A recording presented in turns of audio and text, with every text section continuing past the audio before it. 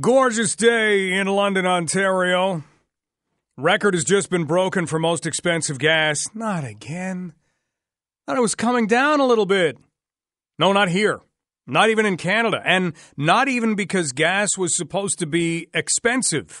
We'll have that story for you in about 30 seconds. Want to let you know what's coming up on the show today. We are going to be talking about one-use breathalyzers. You know Black Fly. They are a distillery. They were given, Canada's first distillery license in 100 years or over 100 years. Amazing. They're a great success story in London, Ontario. Well, they have a new idea. They are going to be including one-use, in other words, personalized breathalyzers with some of their products. And you can consume some product, and then you have this little breathalyzer to determine whether or not you're over the legal limit. Now, these breathalyzers are not the same standard issue that police services tend to use. Just keep that in mind. These cost about $4. So there's a little bit of a difference, but it is a guideline. We'll be talking about that today. What do you think of that? Is that something that is a good idea? You know, some bars and restaurants used to do this. Had a few in Quebec years and years ago. You know what it does? Sometimes it prompts a competition. Let's see who can blow the highest. And that's not always the best thing. It might sound like entertainment, but it tends to have nasty consequences.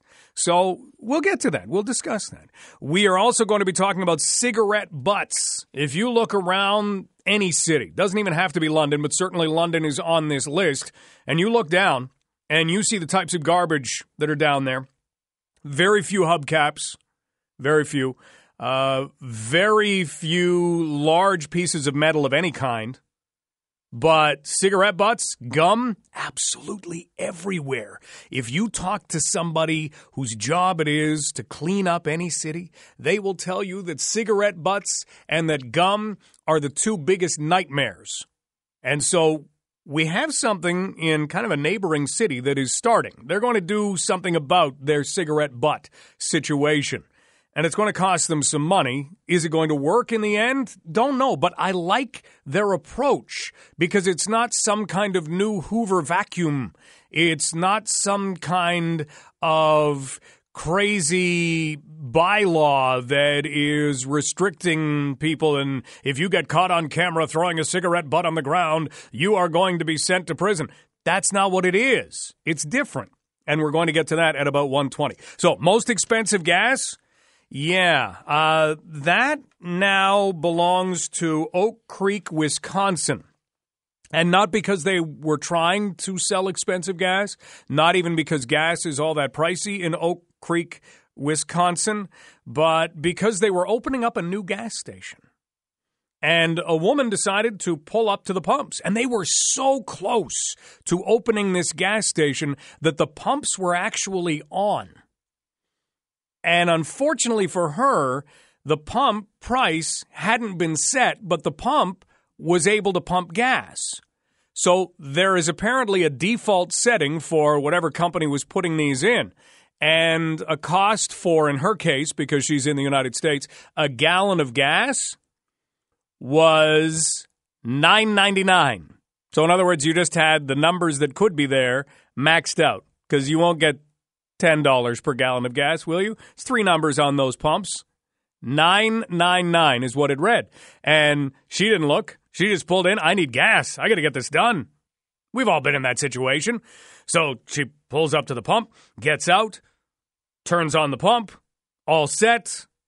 I don't know whether she prepaid. Most pumps in the United States, you have to prepay. So sticks the nozzle in, starts pumping, and happens to look up at the little display on the pump, and she's going, whoa, this is escalating quickly here.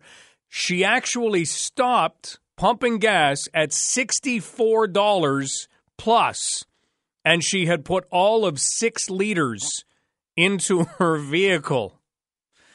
And she now is trying to get this money back. She told the clerk, later had to tell the police she didn't realize the price sign was not on. She didn't realize that the gas station wasn't open. She just needed gas. And police have told her to dispute the charge on her credit card and talk to her bank. So she might be out the $64 for gas. In London, the lowest right now, according to GasBuddy.com, Costco on Wonderland, $1.18. Average is about $1.26. Vancouver's under that big old record-setting $1.61 mark. They're at about $1.57.6. Cheapest in Ontario, not too far from here, other side of Simcoe. If you go to Hagersville, you'll find it for about $1.14, courtesy of Toby's Gas Bar. Be careful every time you pull up to the pump. If it says $9.99, it means $9.99. Next, we are going to tackle cigarette butts. Is a neighboring city onto something? Is this something we could do? We might even be able to do it without spending the money that they are going to. We'll have details because we have to do something about it. London is a really clean city. Talk to anybody who lives somewhere else who moves here. What is one of the first things that they say? I can't believe how clean it is. It's pretty amazing here. Wow. But we still have our share of cigarette butts.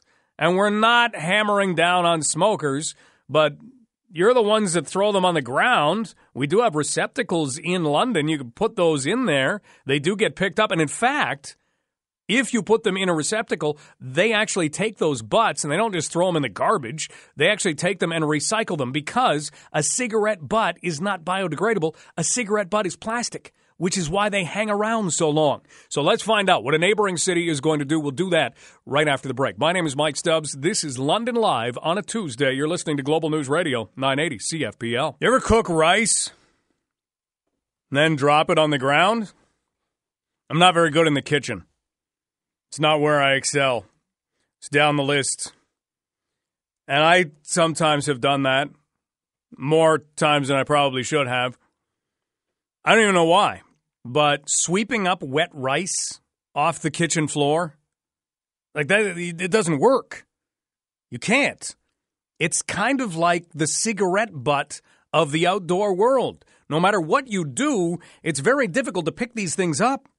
Because in the outdoor world, the cigarette butts, which are kind of like enlarged pieces of rice, they get stuck in cracks and crevices, and there's enough of them out there. I can't believe how many cigarette butts are tossed onto the ground. And a lot of it has to just be learning to do it, right? Where as a new smoker, you watch other smokers and they finish their cigarette, and what do with the butt? Oh, you tuck that down on the ground there, step on it, put out the fire. Because that is the other part. I mean, you could say, well, why don't you just throw it in the garbage? Because London fire crews might end up having some busy times. You don't necessarily want to put anything burning into a garbage. And even though it's not really burning that much, we all know that cigarette butts, not extinguished, have caused fires in the past. So it's possible. That's why there are the little receptacles around town. So you're supposed to put it in there. But what if you're not there? What if you don't have a receptacle there right in front of you? Well, throw it down on the ground. Step on it. It is recyclable material, right? Not really.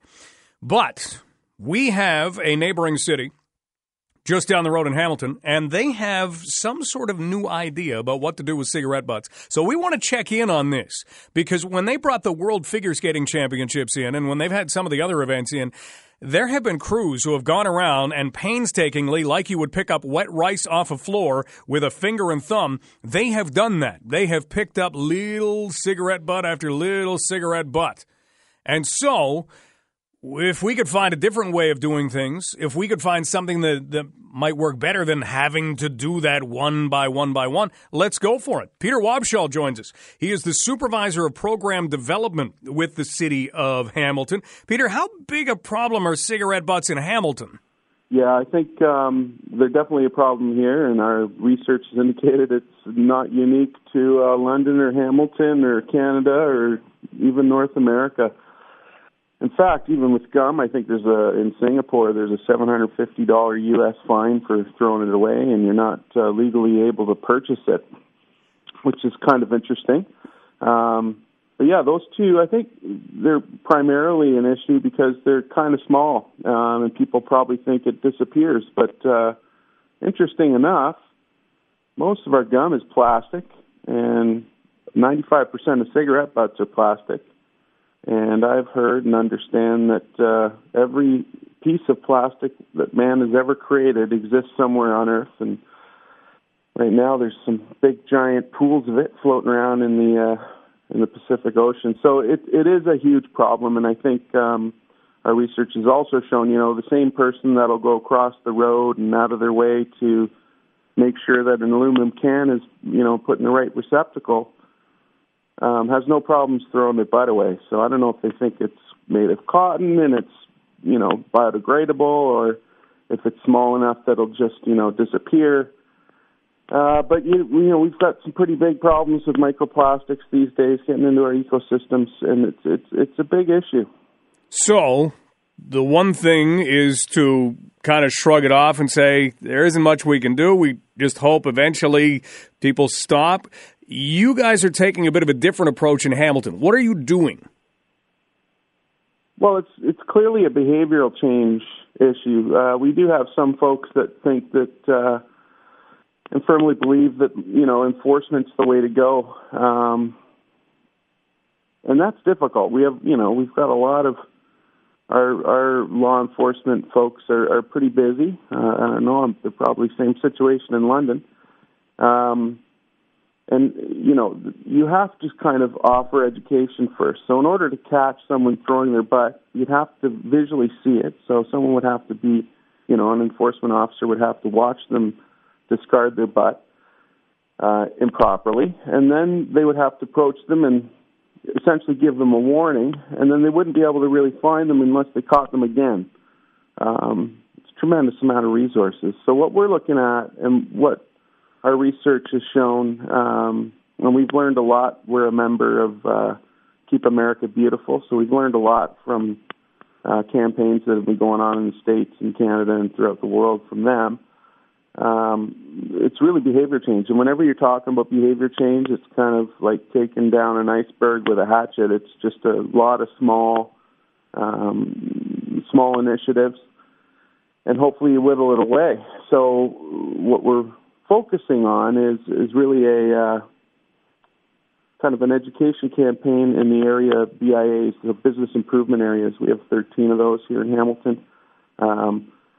And these are organizations that represent the local businesses in a certain geographical area. So, they've got a lot of social capital in that area. They have established networks. Obviously, they're connected with our members. So we're looking at a poster campaign, things like coasters for bars, because that seems to be one location that, generates a lot of cigarette butts. And the message would be, we're going to have someone do something that's unique for Hamilton and that speaks to Hamiltonians, but the message is essentially, butts are litter too.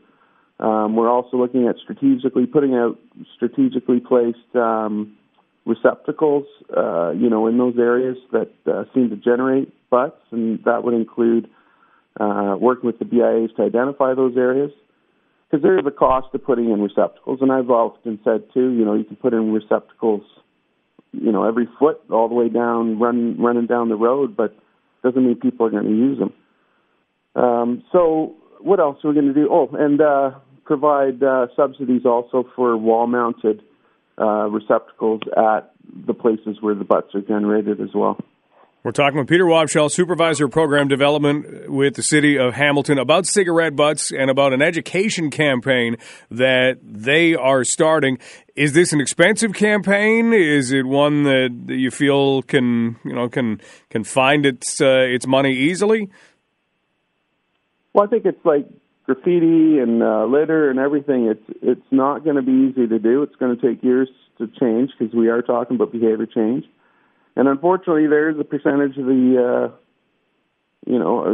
our residents that will never change their behavior. So this problem, like graffiti, will never go away, unfortunately. But we're going to do our best to mitigate it because it is a problem. Right now, it's about education. So we're also, like most municipalities, challenged with a lot of varying priorities. Currently, we have, because of the issues with China not taking recyclables, and we have issues with new materials not being accepted in our blue box. So that needs to be communicated out. We have organic green bin collection here too. We have problems with contamination. So those two items, are pretty important, and we have only a limited number of education dollars. So at this moment, it looks like that's where the money's going to go.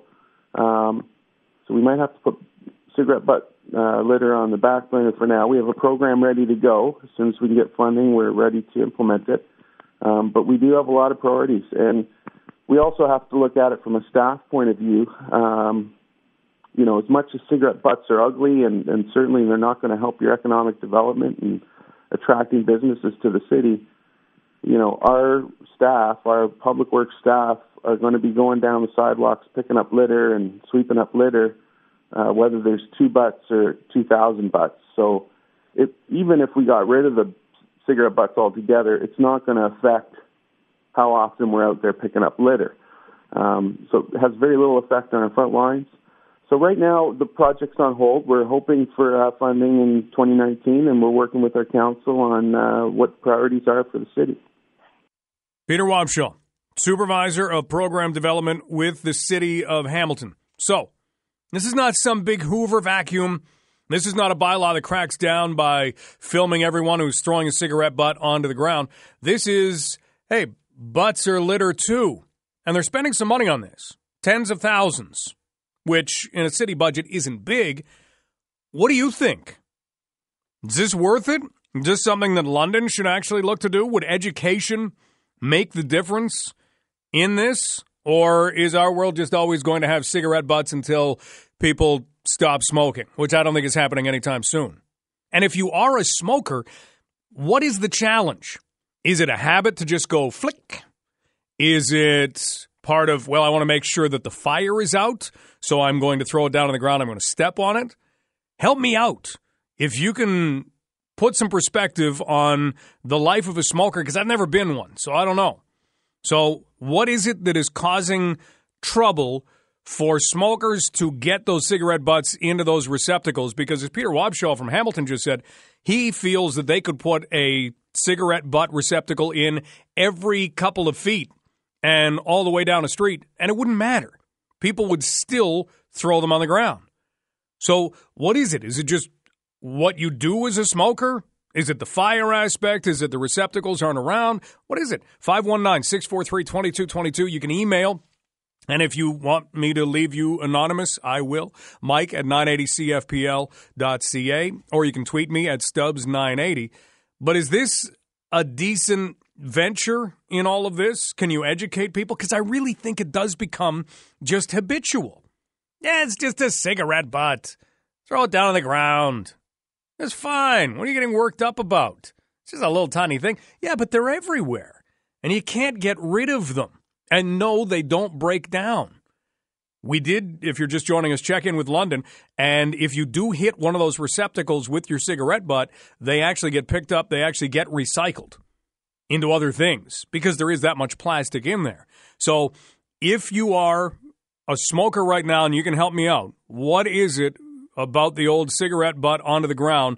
Is it habit? Did you learn it from the people that you learned to smoke with or smoked with at first? Is it putting out the fire? Because I have absolutely no idea on this, but I'd love to know. And is it worth it to spend tens of thousands of dollars, as Hamilton plans to do, in order to try and educate people that butts are litter too? Or is that just taking all of that money and lighting it on fire? 519-643-2222. You can email Mike at 980cfpl.ca. You can tweet me at Stubbs980. After news, we are going to be talking about single-use breathalyzers. Blackfly, which creates its products right here in London, is going to be doing something different. They're going to be taking a single-use breathalyzer, and they're going to be putting it on some of their products. And the idea is, you can consume alcoholic beverages. You want to see whether or not you're within range to drive? here's something that can help you out. Now, even Blackfly is not saying, look, this is the be-all and the end-all. If you get pulled over, if you get charged, bring it to court. That's not what they're saying. But they are including these things. What do you think of that? We'll be discussing it just after news with Jacqueline LaBelle. Jerry Dias is going to join us to talk about NAFTA after 2 o'clock, and we've got a few other things to get to as well. We are also going to hear from the president of MAD Canada, Patricia Hines-Coates, before 2 o'clock, and she'll give us her thoughts on single-use breathalyzers attached to alcoholic beverages. My name is Mike Stubbs. This is London Live. You're listening to Global News Radio, 980 CFPL. Beautiful day for baseball. The Blue Jays are taking on the Seattle Mariners, and we will have that for you tonight starting at 7 o'clock on 980 CFPL. There is some news out of the Blue Jays world that isn't great. There were a number of reports, and now there is evidence that Roberto Osuna, who is the closer for the Toronto Blue Jays, has been charged with assault. And it appears to be the assault of a female, according to Toronto police. So no real details other than that. Not sure what it does for him in the foreseeable future. But he is reportedly scheduled to make a court appearance on Monday, June 18th. So that's the latest from the Blue Jays world. Let's talk about London, Ontario, and let's talk about one particular business in London, Ontario, because something fascinating is taking place with Blackfly Beverage Alcohol Company, okay? That's essentially what they are, Blackfly Beverage Company. And they have been making mixed drinks in bottles for a few years now. They were the first company to be awarded a distillery license in Ontario in more than 100 years. So it's pretty neat to have them here. Well, they're doing something brand new. They say, according to their commitment to social responsibility, they would like, or are going to, be attaching single-use breathalyzers to some of their products. Now, the breathalyzer is endorsed by MAD Canada. We're going to hear from MAD Canada before 2 o'clock. And it's FDA approved in the United States. And the idea is that this single-use breathalyzer, so you can't be using this a whole bunch of times. You don't get your own breathalyzer. These are not the breathalyzers that police services make use of. But they will measure your blood alcohol content, and they have crystals inside a little tube. They'll change color depending on an individual's alcohol level. So you're not going to get a reading of 0.08 when you blow into this. It's going to change color. It's kind of like a little litmus test. If it's white, you're at 0%. If it's purple, you're at 0.08%. And otherwise, you are looking at, shades of purple it appears to be. And you can see that you are beyond the legal limit. I mean, what you can do, the test will not indicate blood alcohol levels beyond simply the legal limit. So it'll either be white or it'll be a shade of purple leading up to 0.08%. So these are being included.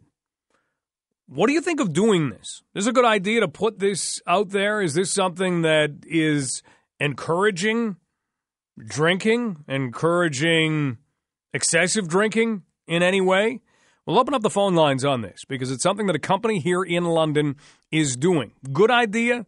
Bad idea, doesn't matter kind of idea. 519-643-2222. You can email Mike at 980cfpl.ca or you can tweet me at Stubbs980. Back to talk about personalized breathalyzers in just a moment on London Live on Global News Radio, 980 CFPL. If you purchase something that's an alcoholic beverage and it has a personal breathalyzer on it, is it something that you would even take out of its package? Is it something that you would use? For a while, restaurants and bars did this.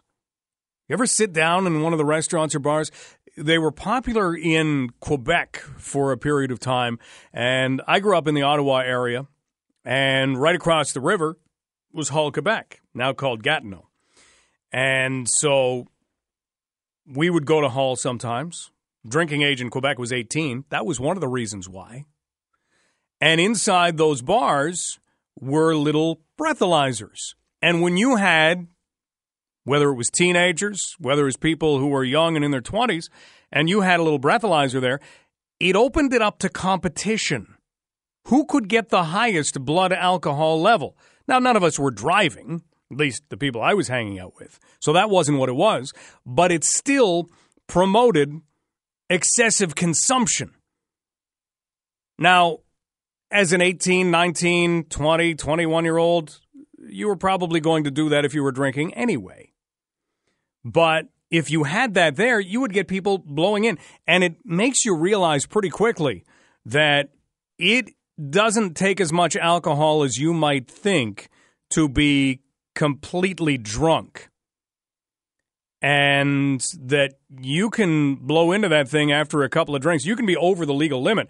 The difference between being over the legal limit and then being way over the legal limit, that's where things are a little bit testy. If you ever see somebody who is charged and they have a blood alcohol level that is over 0.3, it's impossible to even get there. I mean, the amount of alcohol that they would have to consume to get to that is amazing. And it has happened.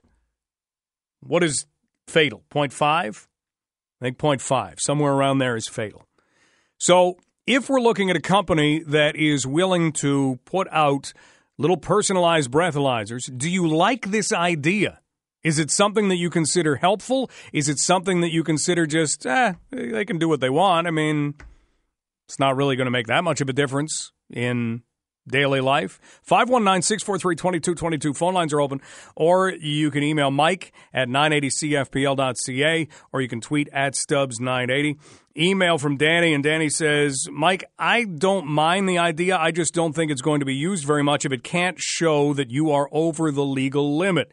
In order for something to actually make a difference, you would need to see exactly what the blood alcohol content was in your system. That's just my thought. Okay, well, Danny, thanks for that. Another one from Chris saying, this isn't going to matter too much. I don't think I would even take it out of the package. It's something that is just there to educate. And I think that's the key. That's the key in all of this. It's there to educate. It's there to say, okay, this at least makes me think if I am drinking whatever this Black Fly beverage is, hey, you know what? I could be around the legal limit. So maybe it acts as a deterrent because all we have to do is look at the drinking and driving statistics. Think about the campaigns that have been underway. And we will speak with someone in just a couple of minutes. The president of Mad Canada, whose life was affected by a drunk driver. And she'll share that story with us. She's very open about it. But we look at those drunk driving statistics, they don't change. There's very little change. It's not like they're getting better. It's not like we're saying, you know what, we've seen a rapid decline in drinking and driving. It hasn't been that at all. And that's something that has to leave everybody scratching their heads. Why is it that we haven't been able to curtail this in any way? Because it's roughly the same. I mean, the attitudes hopefully are changing, but people are still drinking and driving. And with all the education that has gone on for years and years and years, you have to wonder why. Same with smoking. You know, kids from the tiniest age now are shown the effects of smoking. And throughout their life, they're taught, you know what, if you smoke, this is going to happen. You increase your risk of cancer. You increase, the cost that you have. If you quit smoking, you can probably take a vacation every year with what you're spending on cigarettes. You're shortening your lifespan, all of those things. People still start to smoke. Young people still smoke. There are still smoking areas in every single high school in London, Ontario. Every single high school everywhere. Why? I don't know. Can't answer that. People like to smoke. People like to drink. Sometimes people will drink and drive. And we'd love to say it's easy to stop. It isn't easy to stop. But it comes down to that word that Chris just used, education. Would something like a little personalized breathalyzer at least get you thinking about it? I think it would. I like this initiative from Black Fly. It's not perfect in that these breathalyzers are not telling you exactly how much alcohol is in your system. They are actually not even a warning that you have gone over the legal limit. You certainly can't bring them to court and say, you know what? Yeah, I got pulled over for drunk driving, but look, here's my little purple breathalyzer. Showed that I had .08. I thought it meant I was okay to drive. I thought that was the thumbs up. That's not going to work.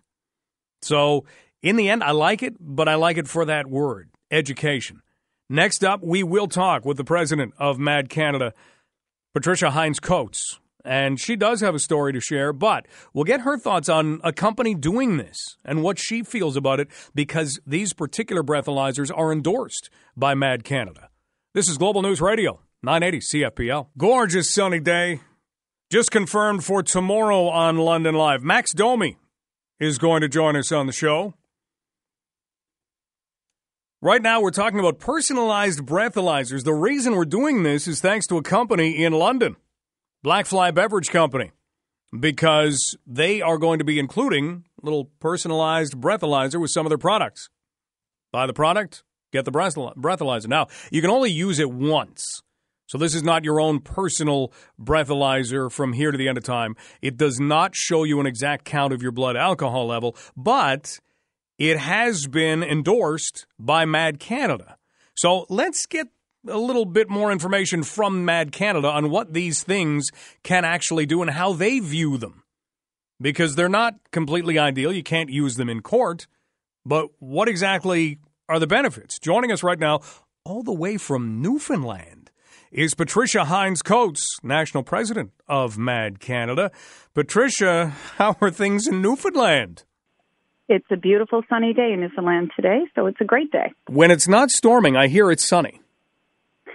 Yes, we've been actually having fantastic weather here lately in Newfoundland and Labrador, which is amazing for us. Normally this time of year, we still have snow, still a lot of skidoers, but this year we've got sunshine and the trees are starting to bud, so it's absolutely gorgeous. Well, we'll match your sunshine today, but we'll raise you an issue that I don't think has reached Newfoundland in this kind of way, but it deals with personal breathalyzers, which Blackfly Distillery here in London is going to be attaching to some of their products. A little personalized breathalyzer. MAD Canada has looked at these before. How do you feel about these? We think they're great for use for education and awareness, but don't use them as being foolproof. You know, yes, the accuracy is better than what it used to be, but we always are nervous with that. We know that we want people to separate drinking and driving, and we don't want these tools, these personal breathalyzers, to provide people with a false sense of reality. It is this lack of security that happens when people are drinking. They don't really think about the metabolization of the alcohol in the system. So you might drink X number of beers, try this personal breathalyzer and say, you know what, look, it doesn't look like I'm above this limit. But we don't know if that's going to be true or not based on what the police test is. And just because you have, this personal breathalyzer tells you you're not above the legal limit, doesn't mean you're not impaired. Everyone is different. So we like to err on the side of caution. We don't want people to have a false sense of security with these particular devices. Because the ultimate breathalyzer is the one in the hand of the police officer, right? That is correct. You know, you can use these personal breathalyzers and show up as not being positive or not being over the legal limit. You could get into a vehicle, drive, all of a sudden the police is pulling you over, and you're now charged with a criminal offense. You're above the .8. You know, and people get upset and they say, but I just tried this. Well, we're telling you, use it as an education and awareness tool. Don't use it as a foolproof way to test if you're impaired or not. We would like to see people in our country, across this world, separating drinking and driving. If you're going to consume alcohol, have a designated driver. Call 911, call a friend. Don't get behind the wheel of a vehicle, because the end results are devastating to families such as mine and others throughout Canada. So let's try to separate that all together. Patricia, when it comes to a company putting more personal breathalyzers into circulation, is that a positive, or is there another way that you look at that? It's great as an education and awareness tool, but don't use it as a sure bet solution that you're not impaired. I mean, we want people to separate alcohol and driving completely. We want people to, we don't have an issue with you going out and consuming alcohol, but we have an issue with you when you get behind the wheel and drive, because you're putting yourself and everyone else on that roadway at risk. And trust it, from me, as a mother, as a grandmother, I don't want to have to put another child into a cold grave. So we plead with you to separate that. And we want you to use those personal breathalyzers as an education and awareness tool to tell where you are, but not when it comes to driving. The ultimate test for you will be when you are pulled over and the police gives you the breathalyzer, and that breathalyzer is the one that's going to stand up in court, not this little device that's provided as an education tool or an awareness tool. Patricia, you do speak from experience. Is that something that we need to hear more of? Because Mad Canada does a great job getting stories out there, but in order for those stories to hit home, the people who haven't experienced tragedy, who haven't experienced loss, have to hear them. I agree. Everyone goes about in this world with a false sense of reality. They think that it'll never happen to me. Well, myself and thousands of other families in Canada can stand up and say, we thought that too at one point in time, until we've gotten that knock on that door or that phone call telling us that our loved ones are no longer going to come home. For us, the reality hit on a beautiful Friday, Sunday afternoon in August, when we had gotten a call that my stepson Nicholas was struck by an impaired driver at 11:17 in the morning. From there, we now have a new life, a life we didn't ever ask for. And if we can share our story and prevent somebody from doing this to somebody else, then yes, it is well worth it. Patricia Hines-Coates, National President with Mad Canada. Patricia, before we let you go, Bill C-46 is something that Mad Canada certainly has talked a lot about. What would you like us to know about Bill C-46 from Mad's perspective? Bill C-46 has provisions in there such as mandatory screening for alcohol, per se limits for drug testing at roadside. It has a saliva test in there that's being implemented. We want you to support this. Reach out to your provincial and your federal MPs and tell them that you support this. Mandatory screening alone will save thousands of lives on our roadway. Before the government legalizes cannabis, we want to make sure the per se limits are in there to stop people from driving while impaired by drugs as well. Put this bill into place, and we have moved forward in our country, and we will save lives so that other families such as mine and others such as mine with Mad Canada will no longer have to bury a loved one. Patricia, thanks so much for the time today. Thank you. Patricia Hines-Coates, National President of Mad Canada. So Bill C-46 is something we might get into a little later on in the show, just to read through it, just to let you know what this could mean if it goes into effect, and get your thoughts on whether or not you feel it's too invasive, whether it goes too far. Mad Canada is for it. They've made no bones about that. This is something that they feel would be very helpful. And if you look at what it allows police officers to do, or even in the legislation, in the wording, peace officers, if they suspect a driver has a drug in their body, they can demand that the driver provide a sample of a bodily substance for analysis by drug screening equipment that is approved by the Attorney General of Canada. It authorizes mandatory roadside screening for alcohol. I mean, this is something that does make a difference when we do get closer to the legalization of marijuana, and we're getting pretty close to that. We are close to news. We'll take a quick break. Jerry Dias will join us after 2 o'clock. We'll talk NAFTA, and we'll get the latest from him on how he feels things are going. My name is Mike Stubbs. This is London Live. You're listening to Global News Radio, 980 CFPL. Anyone having fun with traffic downtown? Today is especially tied up.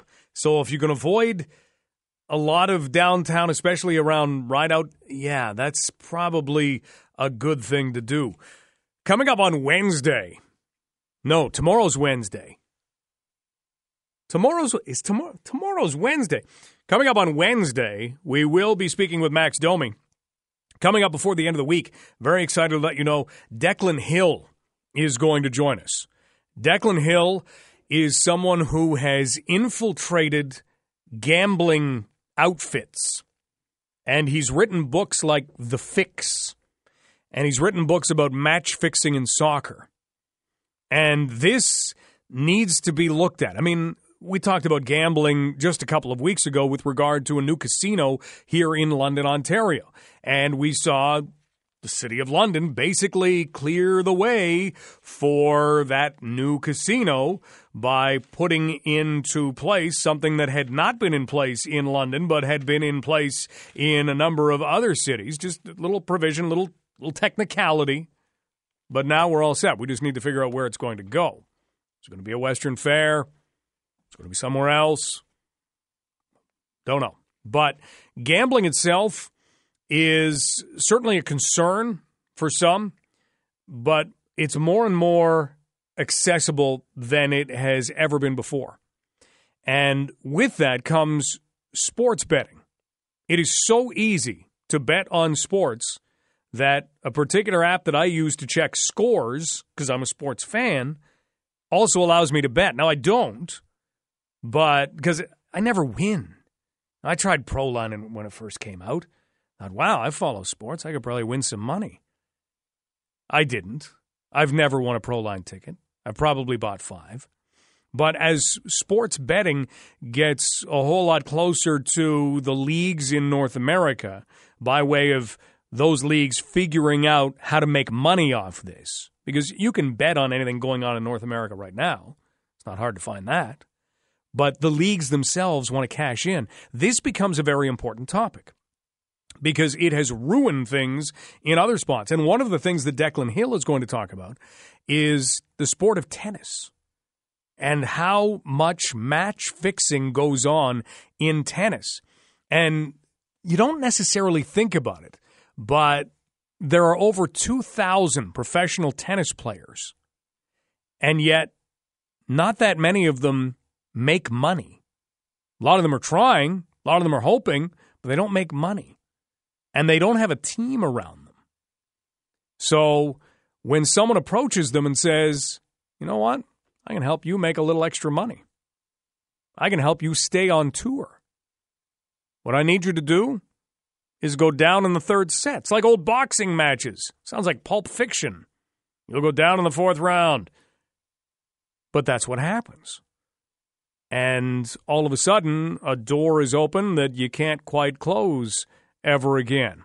So that'll come up before the end of the week. Declan Hill is going to join us. We are going to be talking about NAFTA in just a couple of minutes. We are due to be joined by Unifor President Jerry Dias. Have an email from Rob who says only 2 things that would get me downtown with all the construction going on. The London Knights and a guest spot on London Live. You know what? The London Knights will be back soon. Rob, we can take care of a guest spot on London Live. Absolutely. We'll add you to the list. We've got a growing list of what's coming up this week. We'll put you on the list. But we are going to be talking about NAFTA. Talks began yesterday again. And here's the concern with NAFTA. If things don't get settled, we are going to be into a period where U.S. elections kind of take over. And in Mexico, same sort of thing. So nobody's going to be interested in signing anything big like, NAFTA. And yet it does become very important, especially for workers in all 3 countries, workers here too.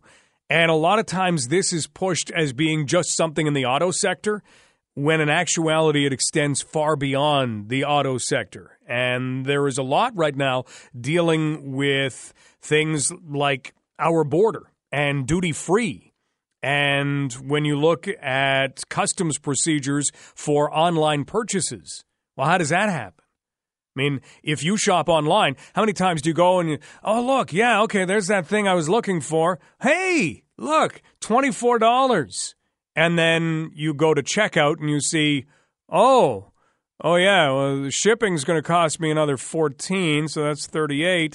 And then there's some taxes on top of that, which is basically your duty, and they're $20. So $24 now doubled to $58. Whoa, that's actually, it's more.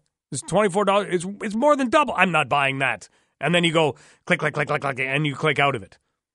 How many times does that happen? Well, that's part of these talks as well. So it goes well beyond just the auto sector. But the key for everybody seems to be, if you want to get this done, get it done now. Problem that everybody seems to have is you still have Mexican workers who work for far less than we do. And with that, you have companies that are going to say, yeah, but we're going to still do a lot of work in Mexico. So there is a reported part of the talks right now where the United States is asking that 40% of every car be produced in a high-wage country. Otherwise, the car would be subjected to a big tariff. So that would be the idea. So whether they can get that through, because it doesn't seem that they're going to get wage increases in Mexico, because that's not what's going to happen. I mean, we don't necessarily take the time to think about, the difference in wages. One of the best stories that you could lay out for this was told to me by a journalist. And that journalist was in Mexico when they had the World Cup of Soccer. And that journalist and a number of others were covering the World Cup of Soccer. And they had gone through, the World Cup lasts a long time, about a month. They had gone through most of that month, and they'd been to a number of different cities. And they were there for the final night. And everybody had just kind of some additional pesos left over. So they were sitting there, and they were having a nice dinner in a fairly nice restaurant. And the server that they had was a great guy. And at the end of the night, they decided, you know what, instead of changing all these pesos back, there were, 8, 9, 10 of them. They decided, well, why don't we just give our leftover pesos to our server? He's been great. We've had a really fun time with him. So they come to the point where they have to pay the bill. The bill arrives. Server comes over, and they say, here you go. And don't worry about the change. We don't want any change. That's all for you. So the server leaves the table. And a couple minutes later, a manager comes over. The manager says, there may have been a mistake. You guys saw the total on your bill. You've given much, much more than what your total on the bill was. And they said, no. You know what? We're journalists from Canada and the U.S. and wherever else they happen to be from. No, this is our last night in Mexico. We fly out tomorrow. We were just giving the extra pesos that we had to our server. He did a really good job. Hey, we had a fantastic time. You have a very nice restaurant here. So the manager goes away, and the manager comes back again and says, no. Now, are you sure that this is what you want to do? And they said, yeah. And they were about to leave. And all of a sudden, their server comes back, and he has tears in his eyes. And they didn't quite understand what was happening.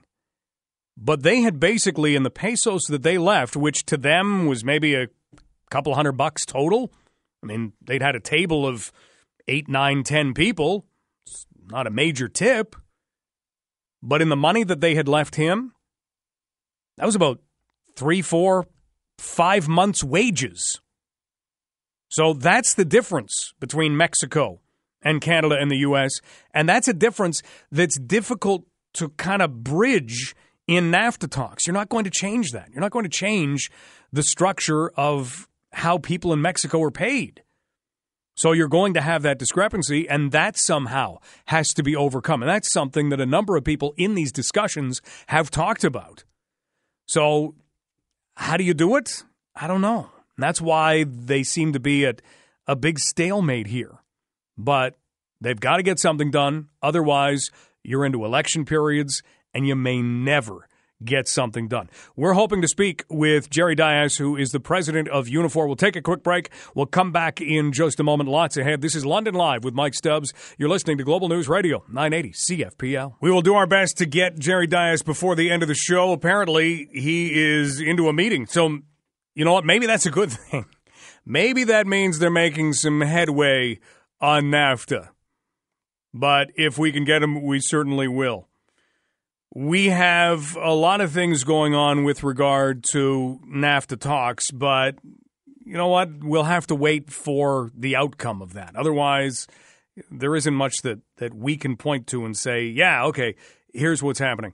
I want to switch and talk about something else that became kind of an interesting cross-section. And you wonder what exactly is contributing to this. This comes from the American Psychiatric Association.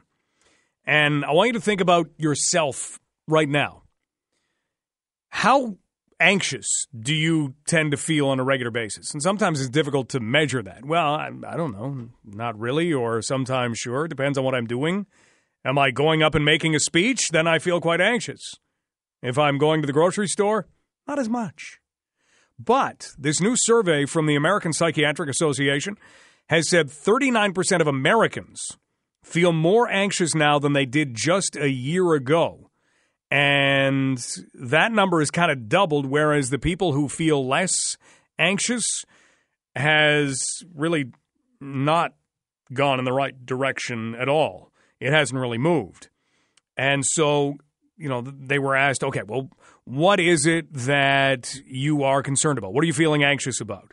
So they said, well, keeping myself or my family safe, financial fears, paying bills and other expenses, sure, medical conditions, those sorts of things. So they have a national anxiety score in the United States, and they've had a 5-point increase in that as well. And that goes away from this actual study.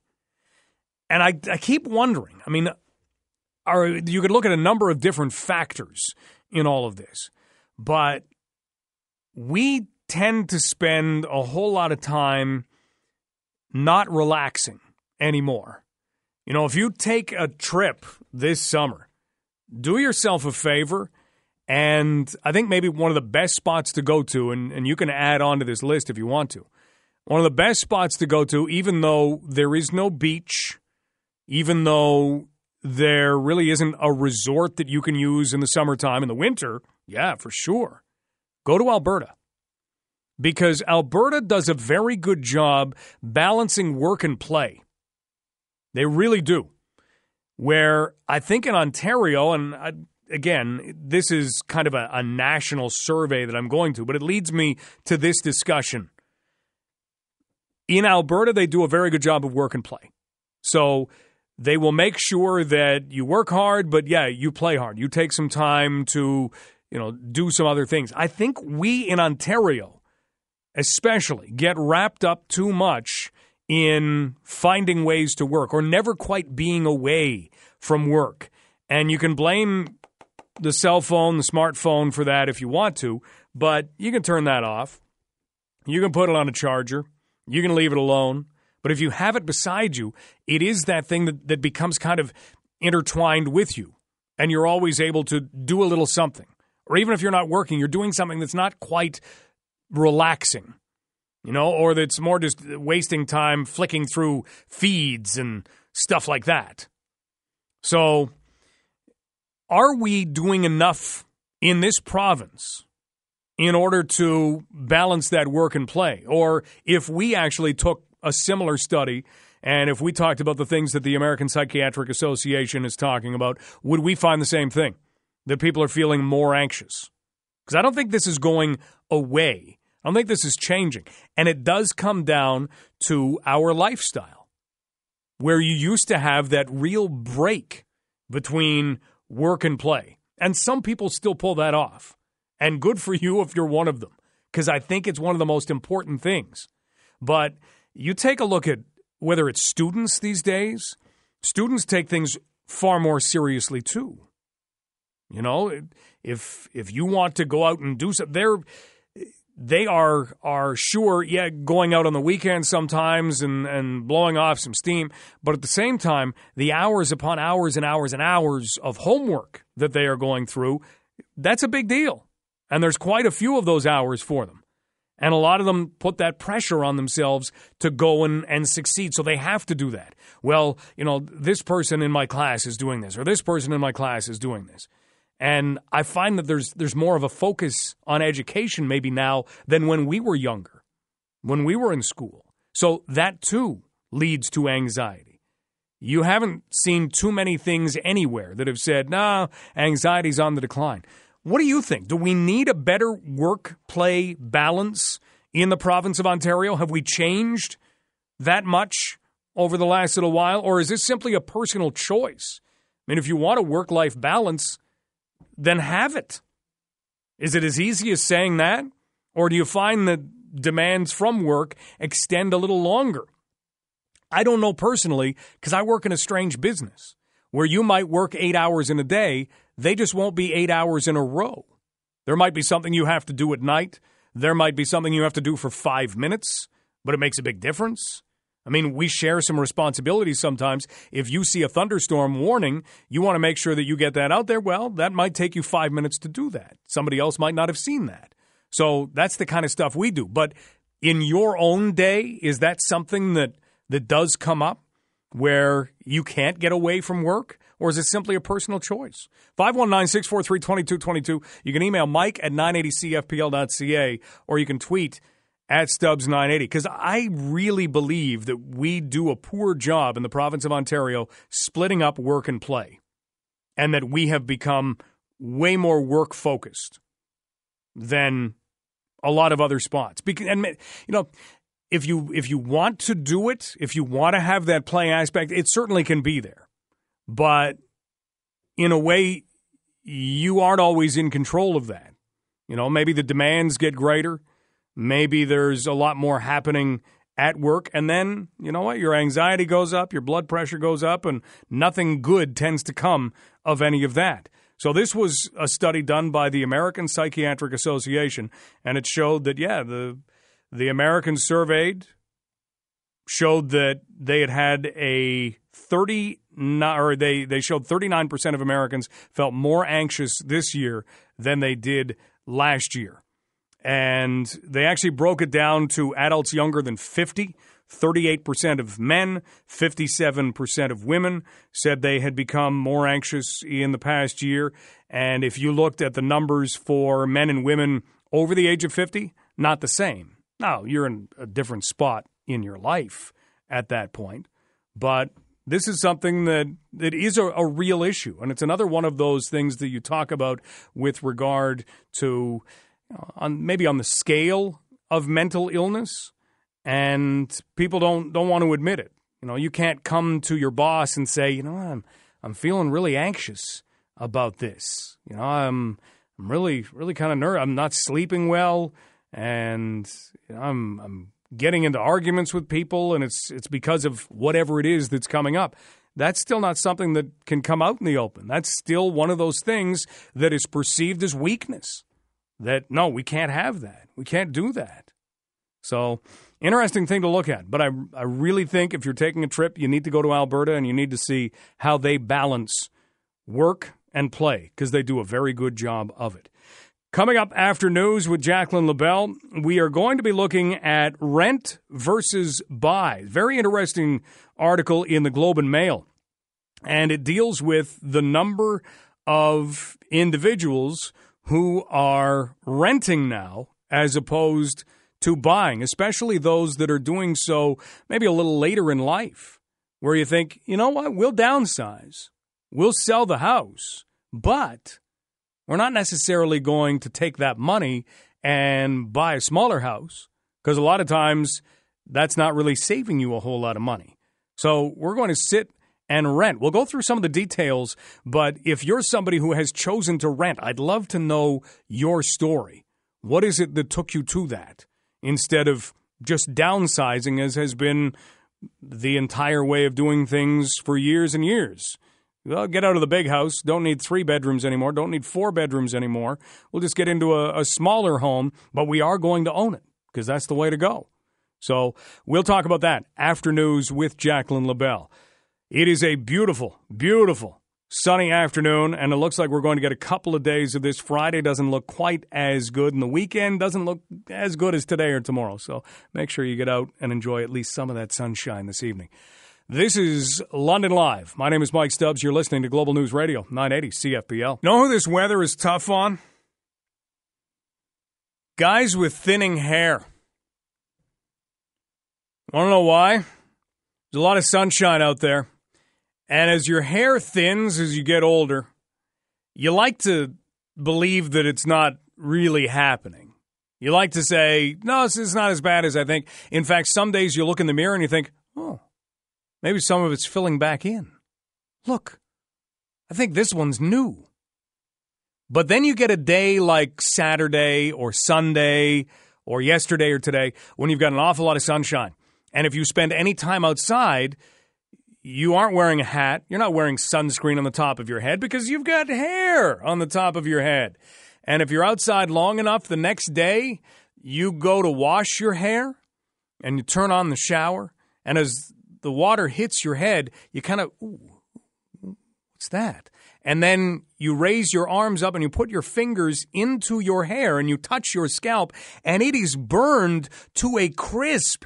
It is the nastiest sunburn that you've ever had. And you realize normally this doesn't happen to people who own hair.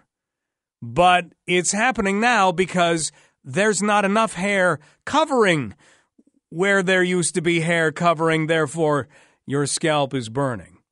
Only people who don't enjoy weather like this, because it does bring in that cruel reality that, yes, it is almost time to buy your very own razor.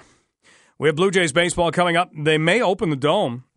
The big Blue Jays story has been Roberto Osuna, and in fact, Major League Baseball has issued a statement on Roberto Osuna. If you missed it, he has been arrested and he's been charged with assault. So here is the official statement from Major League Baseball. MLB takes all allegations of this nature very seriously. We are investigating the circumstances. We have placed Roberto Osuna on administrative leave in accordance with the joint MLB-MLB-PA domestic violence policy. So he's been charged with assault, and there had been reports from the outset that this was a domestic violence issue. So Roberto Osuna is not going to be pitching for the Toronto Blue Jays tonight and not for the foreseeable future, and the Blue Jays may have to change a particular promotion that they had because they were giving away, I think it was Roberto Osuna T-shirts on Thursday. Well, they likely will not be giving those away on Thursday now. So Major League Baseball has placed Roberto Osuna of the Blue Jays on administrative leave in accordance with the joint MLB-MLB-PA domestic violence policy. Right now, the Jays have their own stage in the sports world in Toronto. Raptors became the first number one seed in 49 years to lose out in the first round. People were in Jurassic Park last night. They were braving some cold. They were hoping that there would be another home game. There will not be. Here's the thing that everyone is calling for now. It's a rebuild of the Raptors. Don't do that. Don't do that at all. This is not, this team can only win in the regular season. They'll never win in the playoffs. No, there's a learning process here, and there's a lot of bright young talent. Don't get rid of the other talent just yet. You know, DeMar DeRozan probably dealt with a confidence issue. They were picking on him defensively, and then his offense kind of struggled along with it. So give this team another year. Don't be doing things like using the word rebuild. The Raptors aren't using it yet, but a lot of other people have said, no, you gotta. If you can't win this, no, that's not what you need to do. In sports, you learn by experience. In life, you learn by experience.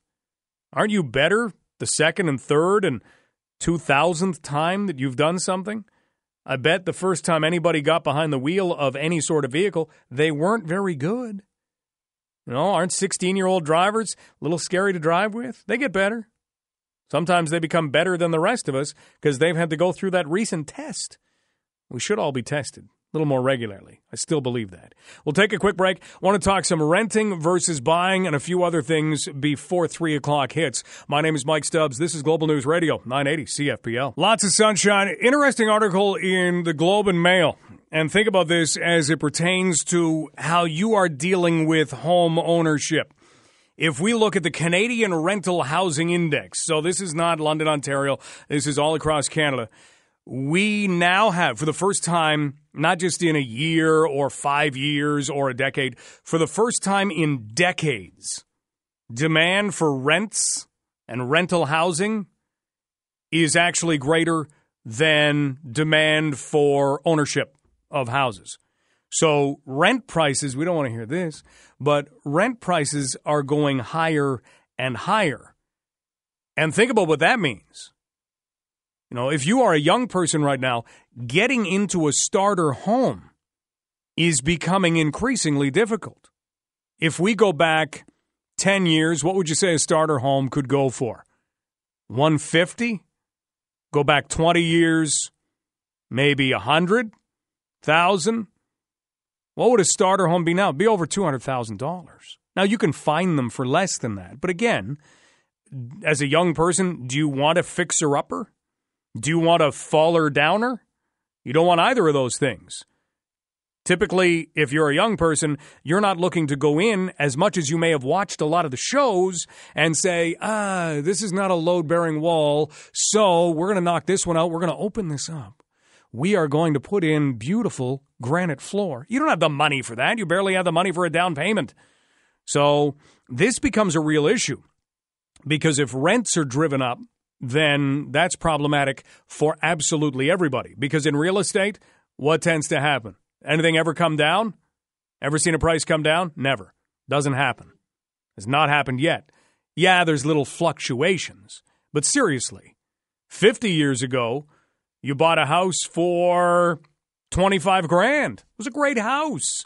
We are never going to see a return to prices like that. Now, at the same time, you could buy a bag of chips for $0.25, and that's not going to happen either. What's a bag of Doritos these days? Can you find one for under $3.99? I'm having trouble. $2.99 at least? $3.50? It's a bag of Doritos. I don't get it, but I like Doritos. But this becomes a real issue, and it does become an issue in London as well. Now, they've got some advocacy groups that are looking into this, and they're raising their concerns. But unless you put real solid rent controls, you're not necessarily going to impact it. And in the meantime, things are just going to rise. We've seen a rise in real estate prices in London, Ontario. And for those who own real estate, that's fantastic. For those who do not, that's a nightmare. So we've got people also who are deciding to sell, let's call it the family home, and instead of saying, okay, well, we'll buy another place, they are renting. And that's been happening as well. So if we look at this, it becomes a real concern because if you have a demand for rent going up, you have the same sort of thing where if you've got a demand for sale of homes, that's what obviously has caused the rise in real estate for years and years and years. We've had foreign investors. This market has been flooded by, call them Toronto investors, people who are looking for a place to retire. They sell their home in Toronto for $1.2 million. They find a home around here for $400,000, and they've got $800,000 in the bank. Isn't that a nice little thing to have? Of course it is. But if you look in, say, northwest London, you've got a lot of people renting rather than buying. And that becomes a big part of this. Because you want to see rents stay affordable. But the more they go up, the harder it is for everybody to rent. And you still look at the young people and you say, how are they going to get involved in this? We're not going to turn into a Whistler anytime soon. But in Whistler, some people are paying $900 to sleep under the kitchen table. They don't even have a room. They don't even have a bed. They just have a spot in the house, but you've got to pack so many people into a rental property in order to afford to pay for that property that you can't put everybody in a bedroom. Some people just choose to live right there. I sleep under the table every night. Sleep great. And you might have the best bedroll going. After a while, you want your privacy. After a while, you want to hang a poster on a wall. So that's not the way we're going, but these rises in rent are definitely going to have an impact. So interesting story in the Globe and Mail. We'll take one more break. We'll return with more after this. My name is Mike Stubbs. You are listening to London Live on Global News Radio, 980 CFPL. Okay, this can't be. Can't be. Rob just emailed saying he was at Shoppers on Sunday, bag of Doritos, $4.99. The Doritos index is important to pay attention to. Bag of Doritos, $4.99. That's excessive. I know they're good. They are. Old or Miss Vicky's, they're usually really high. You can get the kind of no-name-ish bags of chips. They're not even no-name anymore. They have names. But until you make your name, maybe this is just the power of the brand, isn't it? Because there are chips. You can buy chips at Canadian Tire. They sell chips. Every store is everything to everybody anymore, isn't it? And they're really cheap. But you make your name brand. I'm trying to think of what the name is of the chips that they sell at Canadian Tire. Have you ever seen those? The front of the bag has like jokes on it. Whatever it is, whatever the flavor is, there's a play on words. I've never eaten the bag. I don't know if they're any good. I'm not endorsing them. But they're there, and they're right near the checkout, and they sell chips at Canadian Tire along with windshield wipers and hockey equipment and whatever else is in the store. Lights for your fence posts, things like that, and chips. But if they could make their name like Doritos, maybe they could go above the $1.79 that they're selling theirs for. So $4.99. That is the power of the brand. Britain is looking at banning something else. Talked a couple of weeks ago about straws. Remember, they're going to get rid of straws. They're trying to encourage Prime Minister Justin Trudeau to do the same. He was able to kind of push that forward, saying, no. We'll talk about this when the G7 countries get together. Britain is looking at getting rid of wet wipes. Why? Well, because they don't like the flushable ones. Yeah, but they're flushable. Whoa, wait a minute. They say, no, they're not. They are not flushable because you run into issues with clogging plumbing because there's a plastic component to all wet wipes. So they're looking at adding that to their straws and other plastics ban that is coming up. 519-643-2222. We were talking about renting versus buying and some details that were brought out in an article in the Globe and Mail, which is kind of disconcerting, to say the least. And here is what it is. For the first time in decades, the demand for rental housing has exceeded the demand for ownership. And as soon as that happens, Adam Smith, supply and demand, what happens? Rent prices go off the charts. And so we've seen a rise in rent prices. Rick, you wanted to make a comment about renting versus buying. How you doing? Hey, not bad, Mike. Story I got is a few years ago. I got Murray, Alberta, to work in the tar stands, and him and all 6 guys went out there, and they were going to buy a house there, but the other guys backed out, so there's only 4 of them left. And the one guy had a brother come out west looking for a job, and he couldn't find a place, like an apartment to rent in Fort McMurray. It was so damn expensive. So one day they're sitting around playing cards at the kitchen table, and he was bitching and crying to his friends there. He couldn't find a place to rent. The one guy that owns the house, he says, "Hey, I tell you what, come on upstairs here in my room here." He says, "You being funny?" He says, "No, come on upstairs here." So they went upstairs. He says, walks in the mirror, walks over to the big grand, opens it up. "What do you think of this?"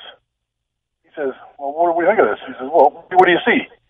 He says, "Oh, I see a hammock hooked to the walls inside the closet there." He says, "Yes, sir." He says, "You can have her for $400 a week, so you like $1,600 a month." And that was cheap for being out there. And did he take it? Oh, yeah. Well, like the rents are just bloody expensive out there at the time. Yeah.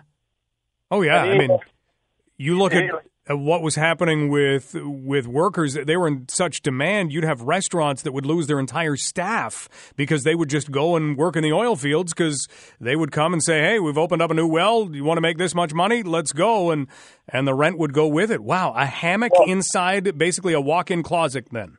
Oh, yeah, and that was pretty funny because also I knew guys that drive a truck and used to take these what they call ATCO trailers out west, they're job shack trailers, and they'd rent them out there. I mean, they're actually selling them. They buy them here in London for about $7,000. They take them out west somewhere $35,000, $40,000, and they were getting it too. That's incredible. Oh yeah, yep. Any idea whether that kind of thing is still going on? Because I know a lot of the oil wells have been closed over because of what's happened with the price of oil in the last few years. Well, it might have leveled off some, but I don't know because they had that big fire out there. I've got an niece who lives in Kelowna, BC. There, it's just ridiculous. They're like, I was thinking of moving out there for a while there, and she said, "Don't even bother," because I go, one bedroom is expensive, and I said, "What about a bachelor?" She says, "You're looking anywhere from $1,700-1,800 a month for a bachelor apartment." Yep, plus. Wow, Rick, thanks for the call. All right, thanks. See, that puts into perspective, at least for us, that we're not in the worst shape in the world. I mean, rent prices can rise, yes, and we're not seeing necessarily rent prices in London rising by leaps and bounds right now. Keep in mind, what we were pointing to from the Globe and Mail was from the Canadian Rental Housing Index. So this is across the country. So we tend to lag behind real estate prices. We tend to lag behind rent prices, but that is what some people do. It's not just sleeping under a table. Look at that. Walk-in closet, hammock, that's you. $1,600 a month. 519-643-2222. We'll close out the show by hearing from Richard. Richard, how are things? Good afternoon, Mike. How are you this afternoon? Excellent, thanks. I'll keep this as quick and brief as I can. 80% of all Canadians, Mike, live under one form of rent control or the other. In some provinces, they are stronger than others. But in Alberta and Saskatchewan, there is no rent controls. Saskatchewan had them up until April the 1st, 1992, but Mr. Romano, in his infinite wisdom, 6 months after he came to power, he decided to take out rent controls.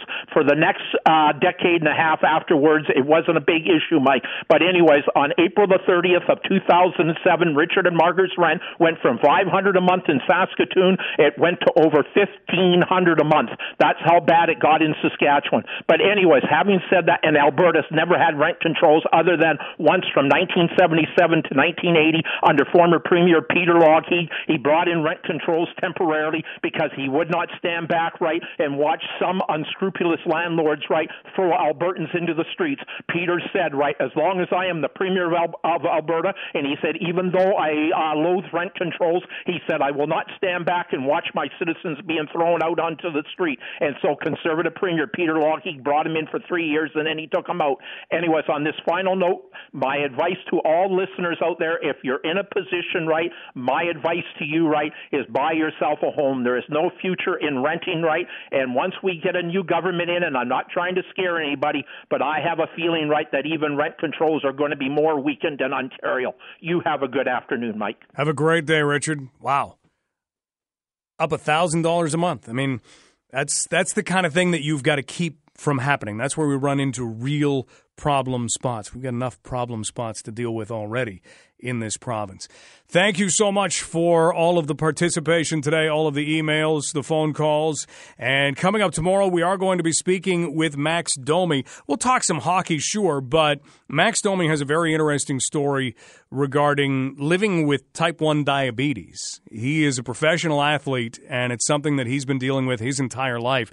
And we will kind of talk about how that's going. Max has a service dog that basically helps him with it. It's amazing. So we'll get to that. Thanks to Andrew Graham. Thanks to Devin Peacock. Next up, news on Global News Radio, 980 CFPL.